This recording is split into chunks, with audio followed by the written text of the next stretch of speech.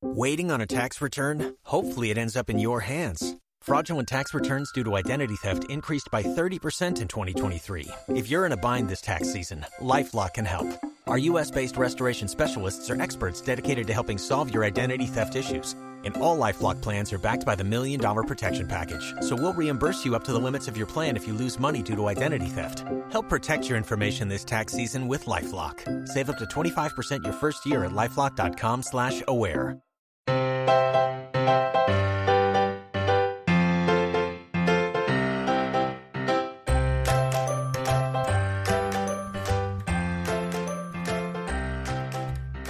Hi, everybody, and welcome to episode 507 of the Professional Book Nerds podcast presented by Overdrive. This is Adam, joined by Jill. How's it going? Good. How are you? I'm good.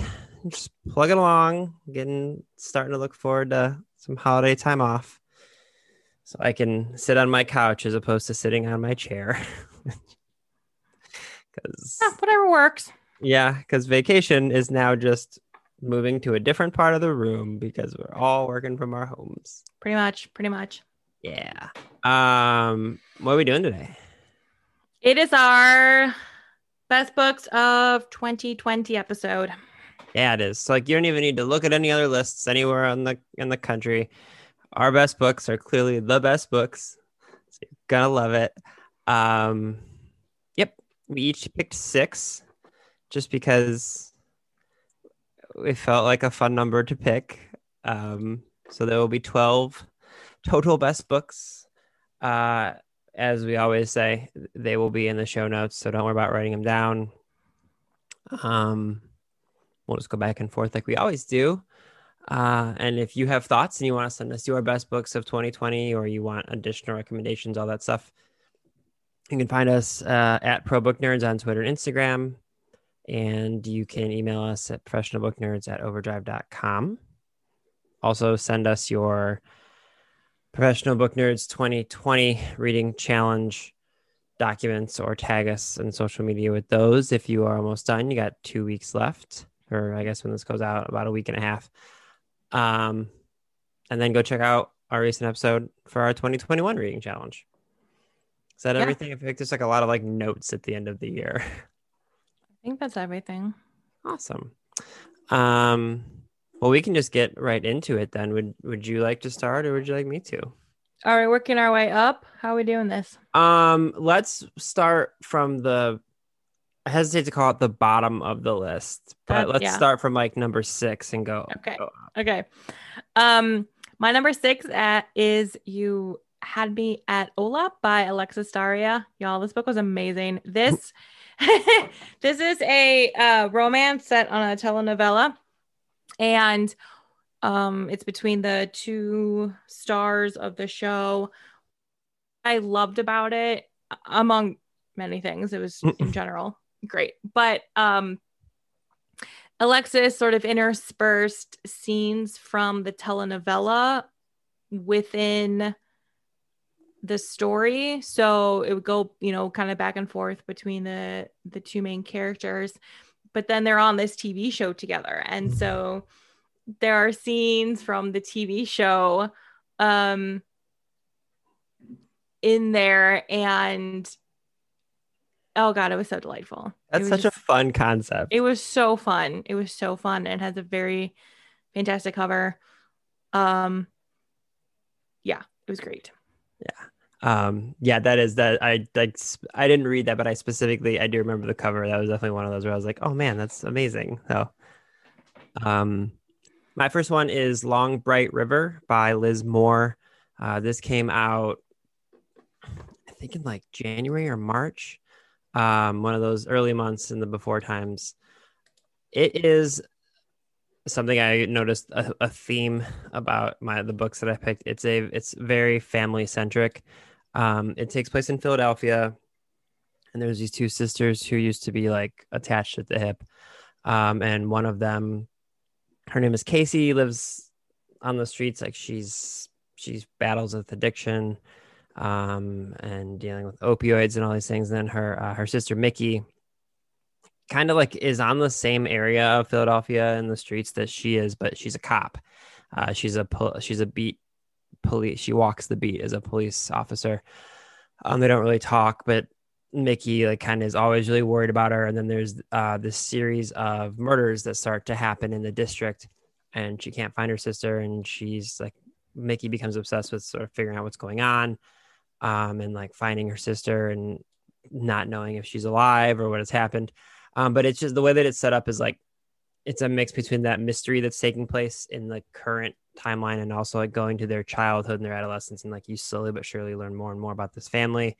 And it's very much about, you know, like addiction and all these different things, but it's also just about like family and sisters and the relationships we have with siblings and things that I've been thinking a lot about. So definitely stuck with me all year. So that's Long Bright River by Liz Moore. What's your next one? The next one is When No One Is Watching by Alyssa Cole.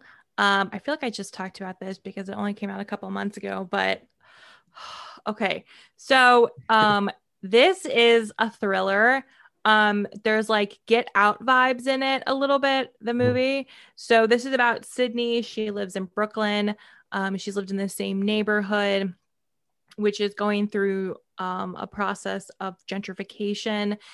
Sydney and her neighbors are Black, and then you have, you know, like the white yuppies essentially moving in and buying up these old brownstones and doing renovations that are starting to, you know, like outprice the neighborhood and these residents who've lived there for decades. And one of these couples that buys one of the brownstones is her new neighbor, Theo. Theo has moved in with his girlfriend, although they're kind of sort of broken up. And Theo and Sydney don't really get along very well at the beginning. And then he wants to kind of help a little bit in that kind of white guy way, which Alyssa handles delightfully. And they start to realize that there are like weird things happening within the community. People go missing. There is a like a big station that is offering to buy these houses super cheap, and they feel that there's something weird going on with that. And yeah, it was so good. And, you know, touches, I mean, it's a thriller. Alyssa writes romance also. And so the, you know, Sydney Theo relationship plays into it as well, but it touches on some pretty timely topics. Nice. What was the name of that one again? When No One Is Watching. Yes. My next one, also speaking of books that I feel like I've been talking about the last couple months, Ken Follett's The Evening and the Morning.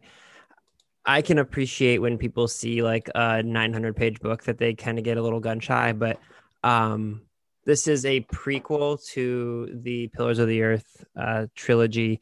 And I actually find myself when I'm reading Ken Follett books wishing they were even longer, just because it doesn't feel like you're reading a 800, 900-page book.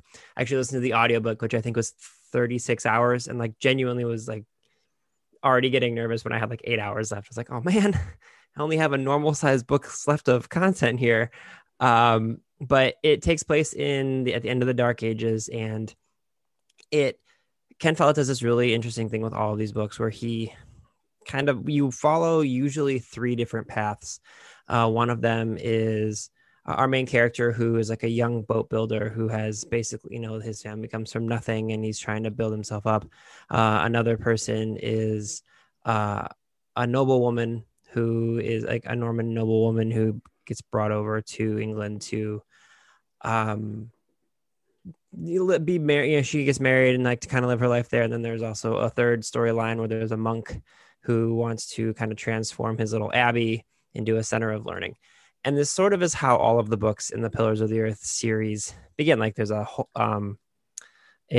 religious person, a noble person, and kind of a poor person with incredible talents. And you initially, for the first decent amount of the book, to get all of their stories separately, and then they start to intertwine in their chapters. And it's just like this long historical fiction kind of epic journey of really, you get the whole life story of all of them. So you just run the gamut, and it's just so addicting and easy to listen to or read, and just kind of like fall into this world that Ken creates. So that is The Evening and the Morning by Ken Follett. My next one is Shit Actually by Lindy West. So good. Lindy writes about movies.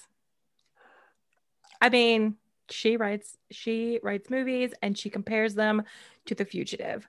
I don't really know what else I need to tell you about this book. You should be reading it immediately if you haven't already. It's so good.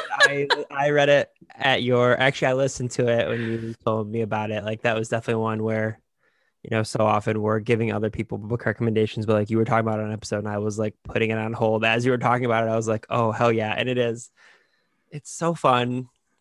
Also, it's kind of getting like new legs even now because it is December. So everyone's finding her Love Actually essay. Yep. And rediscovering it. Oh my God. She's so funny. She is so funny. She is so funny. Yeah. Did you have a favorite essay in there? I'm not to like put you on the spot, but like, oh God, I can't even. I think just the fact, like, I love The Fugitive, and I think just the fact that she like writes about The Fugitive and that is her comparison. Yeah. And I will say that when you're looking through the table of contents and you're looking at all the movies, I was like, Shawshank Redemption. I don't know if I want to read that, but it was actually totally fine. So, you know what I mean? Like, I'm like, what is she going to think about Shawshank Redemption? But, I think it was the Face Off one was also incredible.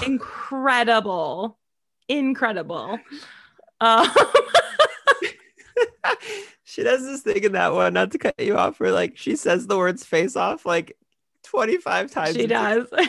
Oh, it's so funny. It's so good. I loved the Bad Boys 2 one. I grew up. Oh yeah.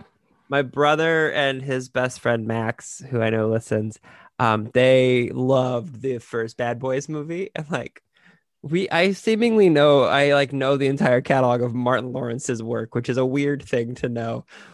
But I remember like when the second Bad Boys came out, we were all so excited. We went and saw it, and we were all like, I mean, that was bad, but in like the good way, right? And everyone's like, yeah. And then like, so to see her write about that one, her Bad Boys 2 one is fabulous as well.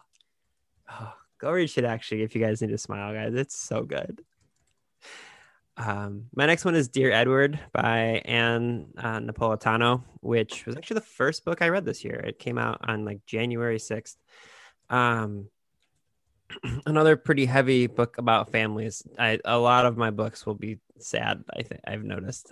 Sorry, but there's the main character's name is Edward, and him and his whole family go on this flight from New York to Los Angeles, and everyone dies in the plane but Edward. He's the sole survivor, and that's sort of like the way that day takes place is sort of interspersed throughout the whole story of the other part of it is you seeing what happens to Edward after the fact. He obviously becomes like a national story because he's the only survivor of this tragedy, but like he doesn't know who he is and what he's supposed to be. And he ends up going and living with some relatives, and like the story is just really interesting because it's his relatives trying to understand like how do we convey all the things that happened during this time, and how does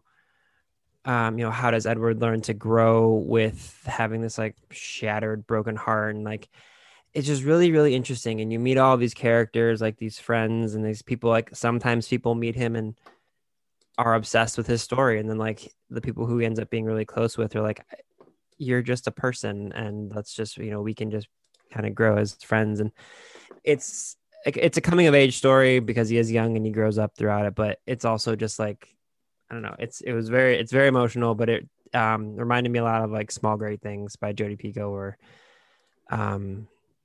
important topics, but also just like very heartwarming while also being heartbreaking. So that's Dear Edward by Anne Napolitano. My next one is Grown by Tiffany D. Jackson. I love Tiffany Jackson's books. They're young adult, they're kind of suspense thriller. Like she sets you up with a scene and you think you know what's happening and then kind of turns it on its head. This one, kind of like how When No One Is Watching touched on timely topics and, conversations we're having in our culture. Tiffany does this with Grown. This is about Enchanted. She is in high school. She's a singer and she ends up at an audition where she meets legendary R&B artist Corey, who takes sort of a liking to her in a way that seemed a little weird because he's like in his 30s and, she's like 16. And, but he feels she has a lot of potential and takes her under his wing in more ways than one. They start having a relationship and he kind of takes her on the road to go on tour with him and record. And the longer she's with him, the more kind of horrifying her situation becomes, and she feels very trapped and in some cases literally. So it's so good. I think I read it in one sitting, which I do with all of her books, which I feel really bad about because yeah. And I think she put something actually on Twitter about that too, just a couple of months ago, about how her, like people read her book so quickly. I don't think she was complaining, but it was just like, but they're so good. Like they're so good. And everyone else I know who read this started it and could not stop. Mm-hmm. And it's so good. So yeah, that's Grown by Tiffany D. Jackson. That's such an interesting thing you're talking about reading a book in like one day. Because I've seen an author, other authors talk about that too, where it's like they work for so long on a book, and it's both like, I imagine it's both very, it feels like an honor to tell people they couldn't put your book down, but at the same time, I imagine they're also like, I wish you'd spend some more time with it. But I mean, if you can't put it down, you can't put it down. It's a sign of a good book. I think that's partly like, yeah, I don't know what it was. I don't remember what it specifically was. It was a few months ago, but I feel like it was something kind of like that. Total surprise of the year of the podcast, at least. You having a YA book on your best of list, and I don't. I just realized. I have a lot of genre fiction on my list, and I have no problem with that. But yes, I do. I do have a. Yeah, I didn't even realize that until just now. I was like, oh, the books I'm going to talk about are definitely not young adult. So wait, I found it. So it was actually in response to somebody else. Somebody had put on Twitter, what's a YA book written by a Black author that you read in one sitting? And Tiffany D. Jackson's response is, reading all these responses, I'm going to start making my books longer. And I was like, that's not really going to stop me. I'm just going to it'll just take me longer to read in one sitting. Yeah. Oh, that's amazing.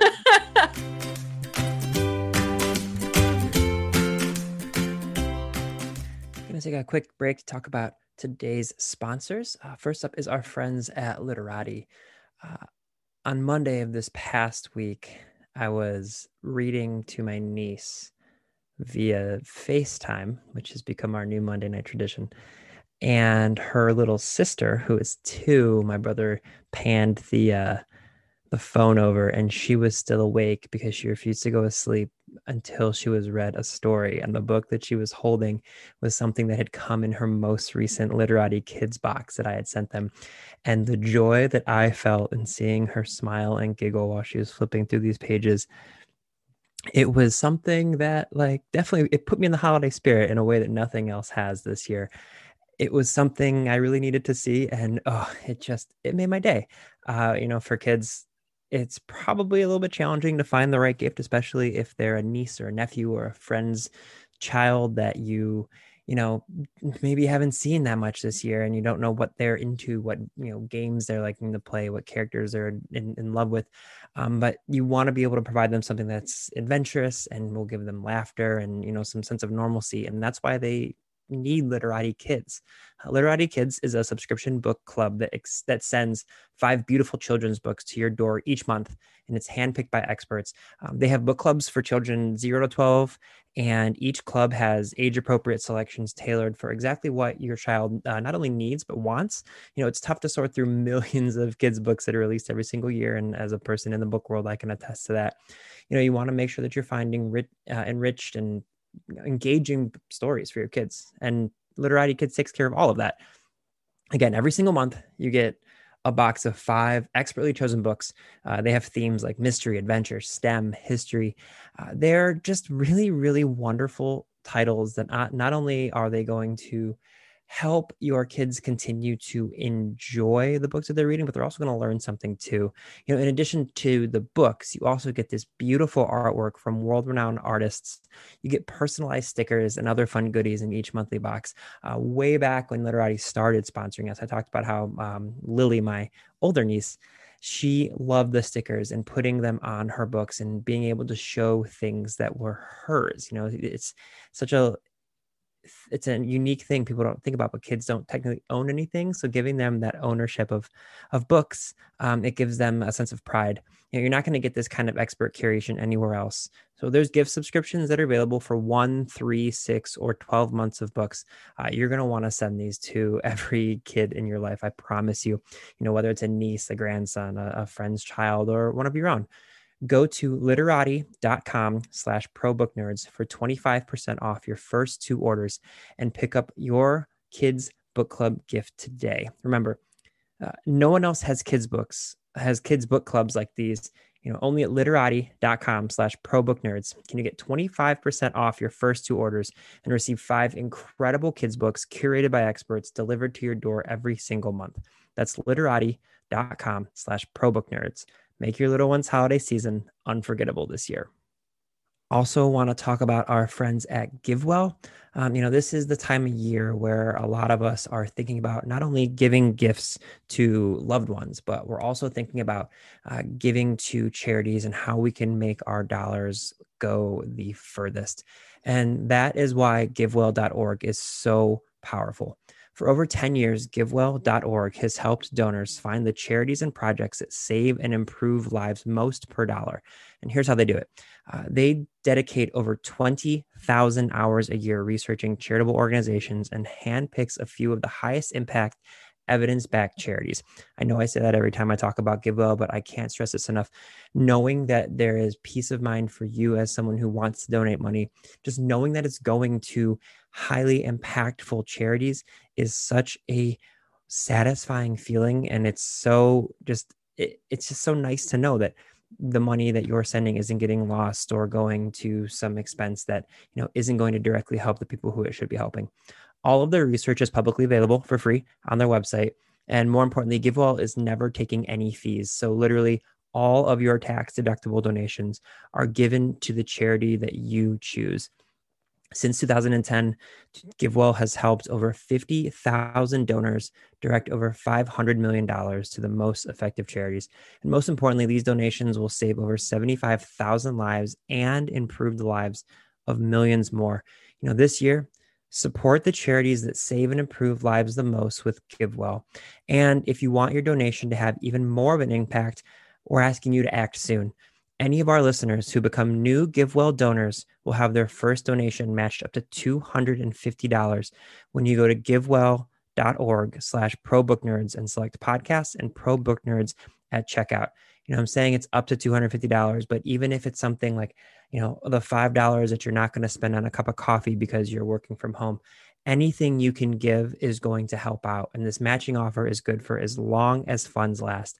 It's a special chance for even a small donation to make a massive impact. Get your first donation matched up to $250 when you go to givewell.org/probooknerds and select podcast and professional book nerds at checkout.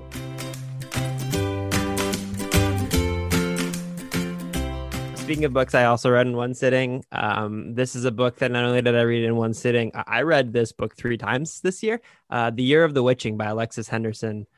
Holy shit, y'all. I love this book so much. It is a badass witch in a time where, oh man, it's this mix of, there is this family, and one of the daughters, the main character that we hang out with, she had a mother who is not around, and she was her mom was kind of cast out of this extremely religious community that they're a part of.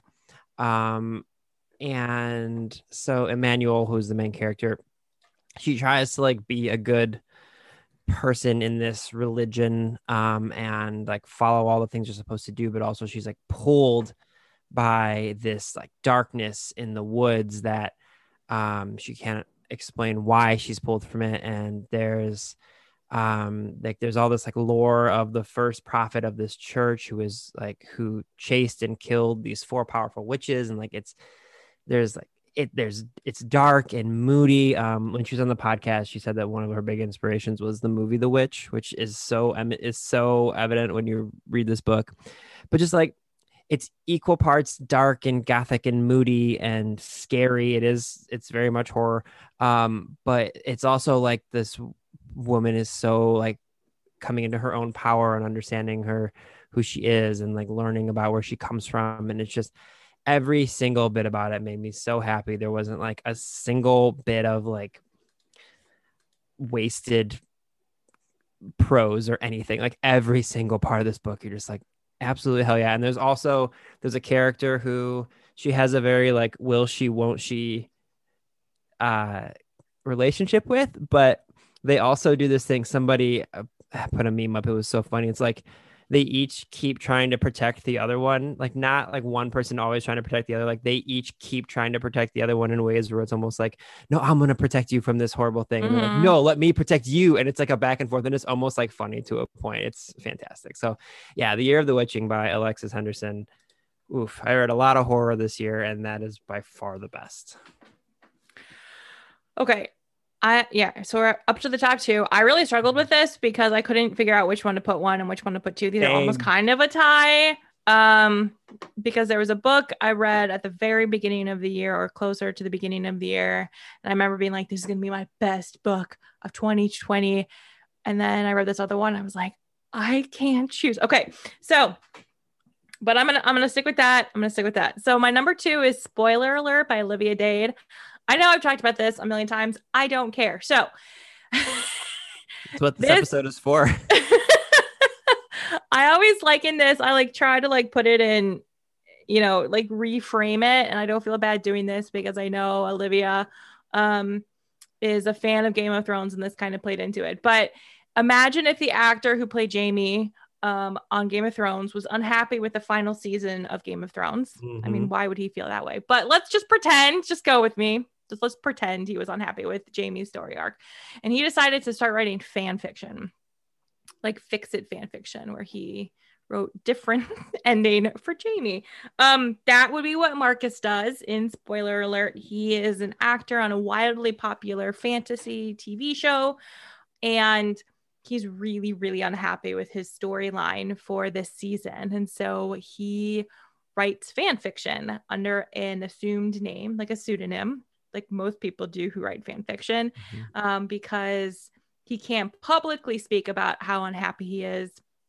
And so he has to keep it secret so the showrunners don't find out.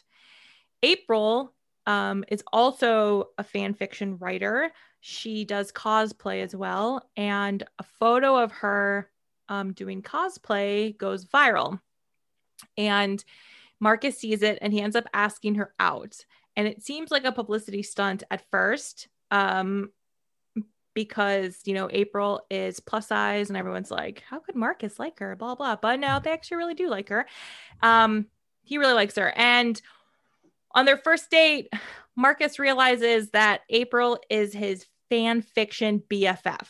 They're like best friends on the fan fiction site, but he can't tell her. And so it's like Game of Thrones fandom with like You've Got Mail, which I honestly have a lot of problems with You've Got Mail. And I remember telling Olivia this actually on Twitter. I was like, there's one point there's one particular issue I take with You've Got Mail after the Tom Hanks character figures out who Meg Ryan's character is. And I was like, you did not do that. You handled it much better. So thank you for that. But it's like Game of Thrones fandom and You've Got Mail, and it's just delightful. I bet people didn't realize they were coming for You've Got Mail commentary for. Oh, you know what, y'all? You want to know about my You've Got Mail? I have an essay that I published in I can't even remember because I published another place, and that's not a humble brag. I can't remember. I think it was with Bitch. I wrote with Bitch Magazine. You can find it. It's from 2 years ago. It is called just to like let you all know where I am. It was How You've Got Mail tried to make catfishing romantic. So you can go read my hot take about You've Got Mail catfishing, and know that spoiler alert does not do that. That's fantastic. You know, I get on quite a soapbox about You've Got Mail. That's amazing. You know what? I'll put a link in the show notes for people to read it because I'm all for it. Okay, my next one is my number 2 book of the year is The Invisible Life of Addie LaRue by V.E. Schwab. This book, I wrestled with this in the one that was the first one because this book most closely reminded me of The High That I Am Forever Chasing from the Starless Sea by Aaron Morgenstern, where it's like trying to understand how this book came to be and like how Victoria put this story together and like the threads and everything that fits. And she is one of those people for me, like Aaron, like Neil Gaiman, where it like every single line she writes, I feel like it could be like just take that quote and turn it into something like motivational or inspirational or just like awe-inspiring. Talked a lot about Addie LaRue over the last couple of months, so I don't need to spend a lot of time, but I re-listened to it recently just because I was really trying to determine like which one of these is my favorite book. Also, Julia Whalen does the narration, so it's quite enjoyable. But Addie LaRue, it takes place both in somewhat modern times in 2014 and also in the 1700s when she makes a deal with what is the equivalent of the devil to kind of live forever. And the devil, the way that the devil tricks her is to not let anyone remember her. And so she doesn't matter how many people she meets, they will never remember her. And so she also can't keep any possessions and she can't like own a house or anything. So she's really just like wandering the earth for 300 years trying to figure out, you know, not like just trying to experience things. And there's these periodic times when the darkness, or Luke, as she calls him, comes in, is basically like, all right, give me your soul. Let's go. It's time for you to leave. And she's so stubbornly like, no, there's more I want to do. And I'm never going to give in. And then one day she stumbles upon this like just random guy at a bookstore, and she goes back the next day and he remembers her, and it like turns her whole world upside down. And so like the best way I can describe it, actually, speaking of essays I wrote on last week about books that like stick with me, and the way I said it, I was like, Victoria Schwab wrote a book about a person no one can remember that I can't stop thinking about.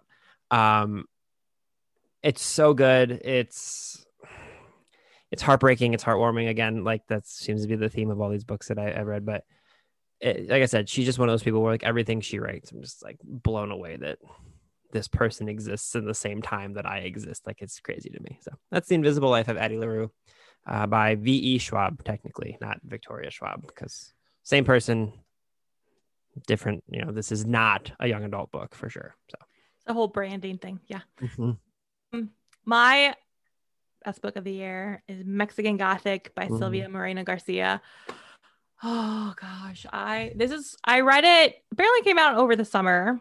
I feel like it came out earlier because I feel like it has been stuck with me for months. Like I still think about this book, right? Like it's one of those books like you just keep thinking about. Mm-hmm. So this is set in 1950s Mexico. It's about Nomi. She heads to High Place, which is a basically an English countryside manor, but in Mexico.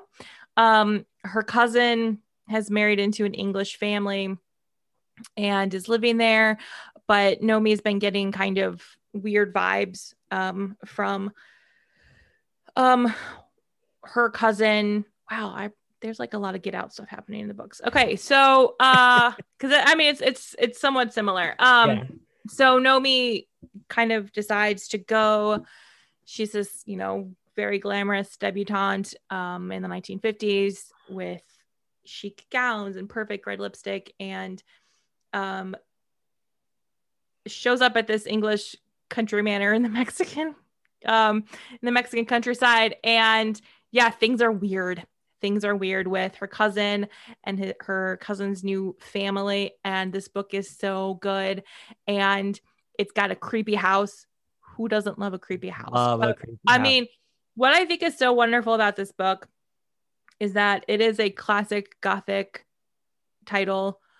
But Sylvia puts it in Mexico in the 1950s, which is not really a time period or place that I at least don't have any exposure to in literature. But oh God, it's so good. It's so good. And it's one of those books like I still think about months later. I will, when we're done, I'm doing an interview later today with an author who their book is also like a Gothic book and like a non-traditional Gothic setting. It's the book is set in like Appalachia, and it's the same thing. Like I love that like split. Yeah, that's amazing. Okay, my best book of the year is Hollywood Park by Mikel Jolet. This is his memoir. Mikel is the lead singer of the Airborne Toxic Event. They had an album come out this year under the same name, Hollywood Park, with the same. It's very much like the lyrics and music he wrote align with the book. And in fact, if you listen to the audiobook, he plays some of the songs from the soundtrack while he's reading. But I think a lot of times I don't think you need to worry about picking your like the Royal Use like best books of the year based on other lists you're seeing or what people think. Like I think it's just how a book affects you personally. And so I like my high school and college years, Airborne Toxic Event was it's one of my favorite bands of all time. And so actually in the Spotify Wrapped thing that came out recently, I had one of those like absurdly gross. It was like in the top like 0.01% of Airborne Toxic Events listeners this year. Is actually kind of embarrassing. But this is the memoir of his life. So Mikel was born into the Synanon cult.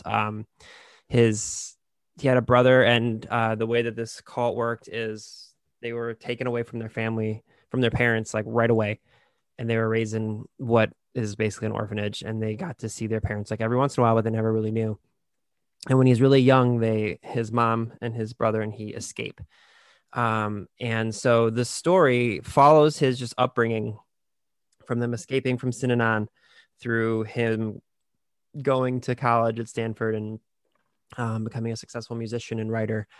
And the thing that's really interesting about it is the way that it's written. It's told to the first person, but the way he sees the world based on what age he is how the story is written. So it's like when he's younger, it's very almost like whimsical, and there's a lot of like magical realism because he's 9, 10, 11, 12, and like that's how he sees the world, and he becomes more pragmatic and understanding as the book progresses, as he gets older and older. And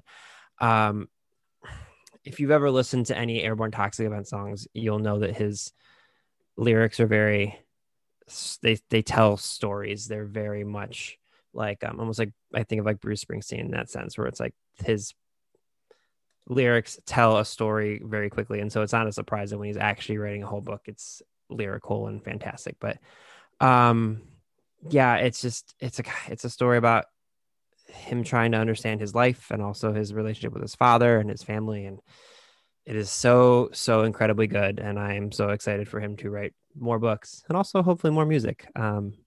So yeah, that's Hollywood Park by Mikel Jolet. It's my favorite book. So that's our list. That's our list. Yeah. It's a big mix. It's a big mix of books. It is. Yeah. And I mean, obviously, you and I have different reading things, but also it's just like, I feel like even the books we picked like individually, like the 6 you picked and the 6 I picked, it's like, there's no through line at all, really.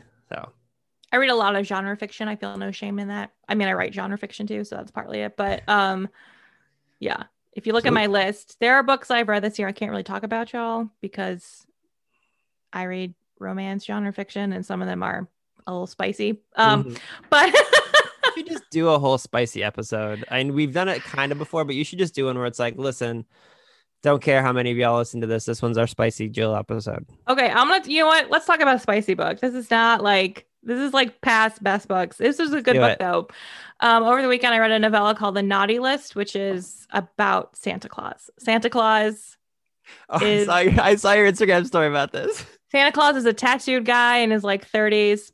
It makes sense in the story, trust me. He meets a single mom who is sleeping while he is delivering presents, and things get very, very, very spicy. Amazing. That makes me so happy.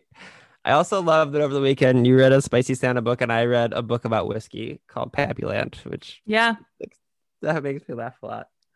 No, you should just do a spicy episode. I should. It'd be fun. I should. Just listen, we got to fill all these weeks and weeks that we have coming up that figure something out. Amazing. Other things you think people should know about? Anything? I don't think so. I don't think so either. We don't have any events coming up just yet or anything like that. So just plug it along. Like as a reminder, again, send us your 2020 reading challenges and check out our 2021 one. All right. I hope you guys enjoyed our best books of 2020 on the Professional Book Nerds podcast. Readers can sample and borrow the titles mentioned in today's episode from overdrive.com, and our library friends can purchase these titles in Marketplace. Professional Book Nerds is proud to be an Evergreen Podcast signature program. To learn about other Evergreen podcasts, visit evergreenpodcasts.com. Our podcast is produced, recorded, and edited by Adam Sokol and Jill Grunewald, and presented by Overdrive. For more information, visit professionalbooknerds.com. Hello, it is Ryan, and we could all use an extra bright spot in our day, couldn't we? Just to make up for things like sitting in traffic, doing the dishes, counting your steps, all the mundane stuff. That is why I'm such a big fan of Chumba Casino. Chumba Casino has all your favorite social casino-style games that you can play for free anytime, anywhere with daily bonuses. That should brighten your day a little. Actually, a lot. So sign up now at ChumbaCasino.com. That's ChumbaCasino.com. No purchase necessary. VGW Group. Void where prohibited by law. See terms and conditions. 18+.